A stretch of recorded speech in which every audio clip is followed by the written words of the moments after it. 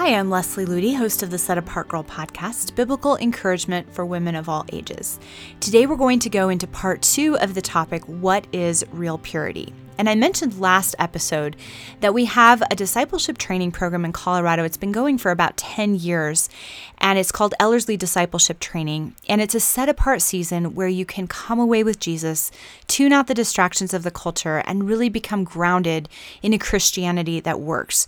This is a program that Eric and I have invested ourselves into for, again, over 10 years, and it's been so powerful to see what God has done in the lives of the students that have come. We have had men and women of all ages, from all backgrounds, from all over the world over the past 10 years. And if you'd like to learn more about the special Sexual Purity Summit that is going to be a part of our discipleship training this fall, please visit ellerslie.com, that's ELLERSLIE.com, to find out about the dates and the details and how you can be a part of it. This fall is a very special time to come to Ellerslie because we're going to be specifically addressing this issue of godly purity, in addition to all the other powerful training that you'll receive when you join us. I'd love to meet you and get to know you personally. Let's talk about purity that really works. In the last episode, we were looking at the motive of true purity. So often, the younger generation today that has grown up in the church and been given abstinence commitments and promise rings and heard purity messages and read books are throwing those things out the window because they say, it just doesn't work. It just leads to failure and disillusionment, or it leads to legalistic bondage. But all of that has to do with the motive for why you made those decisions in the first place. If you went into it thinking, what am I going to get out of this? Of course, you are going to end up failing or in bondage to legalism. But if you made that decision based out of love and honor for Jesus Christ, that's the kind of purity that is real and lasting and beautiful. So we talked about how to exchange counterfeit purity for real purity by having the right motive and asking the right question.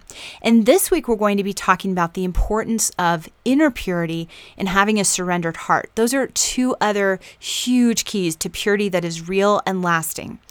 When I was a teenager, I used to think that purity was just a line I wasn't supposed to cross. I heard all the abstinence messages. I had the promise ring. I had the abstinence pledge card. I had gone to all the youth group purity pep rallies, and I had been taught the 2 Christian dating rules: don't date non-Christians and save your physical purity for marriage. And I really looked at purity as the edge of a cliff. I decided that as long as I didn't actually fall off the cliff, I could inch my way closer and closer to that line. I gave my heart, my emotions, my affection, and even pieces of my physical purity to guys in short-term flings, all the while telling myself that I was still pure because I hadn't crossed that line. I hadn't fallen off the cliff, technically speaking. But inwardly, as I began to get a little older and felt the emptiness of living that way, I knew that I had given away something sacred. I was still living in abstinence, quote unquote, but I wasn't really living in purity. In Matthew 23:26, Jesus tells the Pharisees, first cleanse the inside of the cup and dish, that the outside may be clean also. Such important words, because when we think of purity as an outward commitment, a line that we shouldn't cross, we're going to be focusing on keeping the outside of our lives clean while totally neglecting the inside. And just like me, we're typically going to do the bare minimum instead of going that extra mile to say, Lord, I want to honor you in this area of my life. Growing up, I heard lots of teaching on saving physical purity for marriage, but rarely did I hear anything about the importance of inner purity, of guarding my heart, my mind, my emotions. And when God began to gently refine this area of my life, I started to recognize that purity was so much more than not crossing a physical line. It meant keeping my heart pure, guarding my emotions, keeping watch over my thought life, and most importantly, living to honor God and love my future husband even before he came into my life. A key scripture for me during this time was Proverbs 31:12. She does him good and not harm all the days of her life. I was really shocked to realize that a godly wife was thinking about her future husband and living to honor him and doing him good all the days of her life, even before she met him. That verse changed my perspective on relating to the opposite sex during my single years. I knew that if my future husband could see the way that I was interacting with guys, even Christian guys in Christian circles, he still would not feel honored because of the way that I was conducting myself, the way that I was acting towards these guys and flirting with them and trying to draw them to myself and constantly thinking about them and fantasizing about being in a relationship with them. Despite my adherence to an abstinence commitment, I wasn't guarding my heart, my mind, or my emotions, or even really my physical purity for the man that I would one day marry. I might have been on one side of the cliff, but I was giving away so much that was supposed to be saved for him. When I finally recognized that, I decided that by the grace of God, I would not give my emotions or my heart to anyone until I knew that it was the one that God had chosen to be my husband. I wouldn't carelessly give my heart away in short-term flings. I would wait until God wrote the love story in his perfect time and way. I also committed to guarding my thought life, not allowing my mind to fantasize about guys or obsess over what they thought of me. I stopped allowing my mind to be influenced by the debased mentalities of pop culture through ungodly romance novels and secular love songs and popular magazines and immoral movies.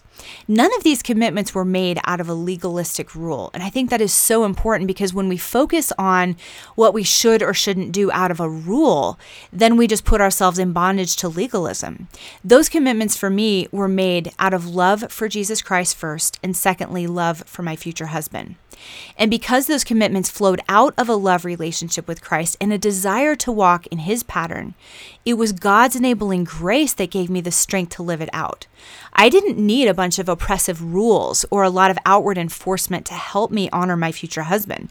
That's what you see happening today in a lot of conservative circles. There's so much outward enforcement because the inward motive is wrong. I leaned on the enabling power of God to give me the strength to do what I could never do on my own. And that's the only way to adopt God's standards and have them actually work in our lives. All of those principles of loving my future spouse and honoring Christ and guarding my inner purity were so invaluable in deepening my understanding of what real and lasting purity really was. As I began to focus on cultivating purity in the innermost parts of my life, physical purity was the natural result. Just like Jesus said to the Pharisees, clean the inside of the cup and dish, and the outside will also be clean. I didn't need to be constantly told to maintain my abstinence commitment. It was simply an outflow of the purity I was cultivating already in my heart and my soul. When you compromise physically in a pre-marriage relationship, it's not merely because you've momentarily forgotten about your abstinence pledge or the fact that your promise ring has somehow failed you. It's because you have not been tending to the purity of your inner life. You've been attempting to clean the outside of the cup and dish instead of the other way around. The first step in embracing the kind of purity that lasts is to take Jesus' command seriously, to clean the inside of the cup and dish and tend to your inner life. And that is when the outside will naturally become clean also. The Bible says that men look on the outward appearance, but God sees what is in the heart, and that he desires purity in the innermost parts. Here are some practical ways that you can apply this to your life. First and foremost, cultivate your relationship with Jesus Christ. All your decisions for purity must flow out of your love for him and not a list of rules or good-sounding moral ideas. Secondly, prayerfully consider what influences might be affecting your heart, your mind, and your emotions. Are you watching movies that promote and glorify immorality? Are you reading novels that cause you to fantasize about romance in an unhealthy way? Are you surrounding yourself with friends who have a careless view toward purity? Are you casually giving your heart to guys? If you've been looking at purity as merely a line that you're not supposed to cross, let God expand your understanding of what real purity is, the natural byproduct of a heart, mind, and soul that is set apart for him. As you cultivate purity in your innermost parts, your outward commitment to physical purity will automatically stay strong. And one thing I want to add to this is if you've already crossed that line and you feel like it might be too late for you to discover true purity, the only thing you need to do is take that sin, lay it at the feet of Jesus, repent of that sin, and by his grace, turn and walk the other direction. Once you repent and you allow him to make you new, you don't have to settle for a second-rate version of his plans for you. He can give you a fresh new beginning through the power of the cross when you bring that sin to him and say, Lord, cleanse me, and by your grace, I'm going to turn and walk the other way. Just think of the woman who was caught in adultery. Her accusers wanted to stone her, and Jesus says he did not condemn her, and he told her to go and sin no more. He was giving her the opportunity to start fresh with his grace. Another key principle to purity that lasts is to keep a surrendered heart. The popularity of digital dating and matchmaking reality shows and just such an emphasis on sensuality, we have the pressure to find that special someone more than ever before. And as a result, there's a lot of confusion and debate about how Christian singles should go about finding a romantic relationship. A lot of the questions that are swirling around circles of Christian singles today go something like this. Is internet dating okay? Are dating apps okay? After all, God can't steer a parked car, can he? We need to be proactive, don't we? Why shouldn't women pursue men? Guys need a healthy nudge every now and then, don't they? Just like Ruth gave to Boaz. What's so wrong with dating around? Isn't that how you find the right person? How will you ever discover what kind of person you're compatible with unless you play the field? Is it really such a bad thing for a Christian to get romantically involved with a non-believer? It's the only way that person may ever hear the gospel. Now, all of these questions expose a deeper root issue in our Christian culture today, and that is self-focused living has replaced cross-centered living. Now, don't get me wrong. Just because someone desires to be married doesn't automatically mean that that person is being selfish. The desire for a human love story was given to us by God. He is the one who invented romance in the first place, and he's very much behind the idea of marriage. But when the pursuit of our own happiness becomes a higher priority than surrendering our lives to God and trusting him with every detail of our lives, we are missing the mark. Most of the common debates about how Christians should date center from a mentality that says, how much can I pursue my own desires and get what I want and yet still remain on God's good side? And that's definitely the mentality that I had as a Christian young person. Again, it's like that ever popular notion from youth groups, how far is too far? As Christian teenagers, we always wanted to know how much pleasure we could get away with and still call ourselves Christians. And again, we should have been asking an entirely different question. How far can I go to honor God in this area of my life? Having that mindset would have immediately cleared up our confusion about how to conduct ourselves in romantic relationships. But we wanted to have it our way, so we were constantly playing with compromise and coming up with elaborate justifications as to why our behavior was acceptable in God's eyes. Really, not much has changed since those high school days 25 plus years ago. Entire books have been written in the Christian world that provide today's Christians with spiritual sounding reasons for why surrendering our love lives to Christ is unnecessary and legalistic, and why we should be free to pursue relationships the same way the rest of the world does. When I look at Christian history, I see examples of men and women who understood what it meant to lay everything down for the sake of Christ, including their desire for marriage and family. Just like Abraham surrendering Isaac, they willingly laid their most sacred and priceless blessings on the altar before God. They realized that if he desired them to be married, he would make it clear in his own perfect time and way. But he must always come first, and he must always be implicitly trusted. Throughout Christian history, in recent decades and in past ages, men and women entrusted their romantic desires to God, declaring that obedience and surrender to him was of far greater importance than their own personal agenda. For some of them, like Amy Carmichael and Gladys Aylward and John Hyde, that commitment meant giving up the desire and dream for marriage completely in order to serve Christ without distraction. For other people throughout Christian history, it meant stepping into marriage for the glory of God, not merely for their own satisfaction and fulfillment. I often tell the story of Richard and Sabina Wurmbrandt. They were married, they had a happy life together, but they willingly gave up what they had and allowed their spouse to be basically placed on the altar for Christ because their love for Christ was stronger even than their love for each other. And after that season of persecution and imprisonment, their marriage relationship was stronger than ever before because they had lived for the glory of God and not for their own selfish desires. Jim and Elizabeth Elliott's story also beautifully illustrated this pattern. Before they were married, when they felt drawn to a relationship, they immediately surrendered their desires to God and they committed to wait on his guidance and timing before rushing ahead with their own plans. Elizabeth wrote, "A good and perfect gift, these natural desires, but so much more than necessary that they be restrained, controlled, even crucified, that they might be reborn in power and purity for God."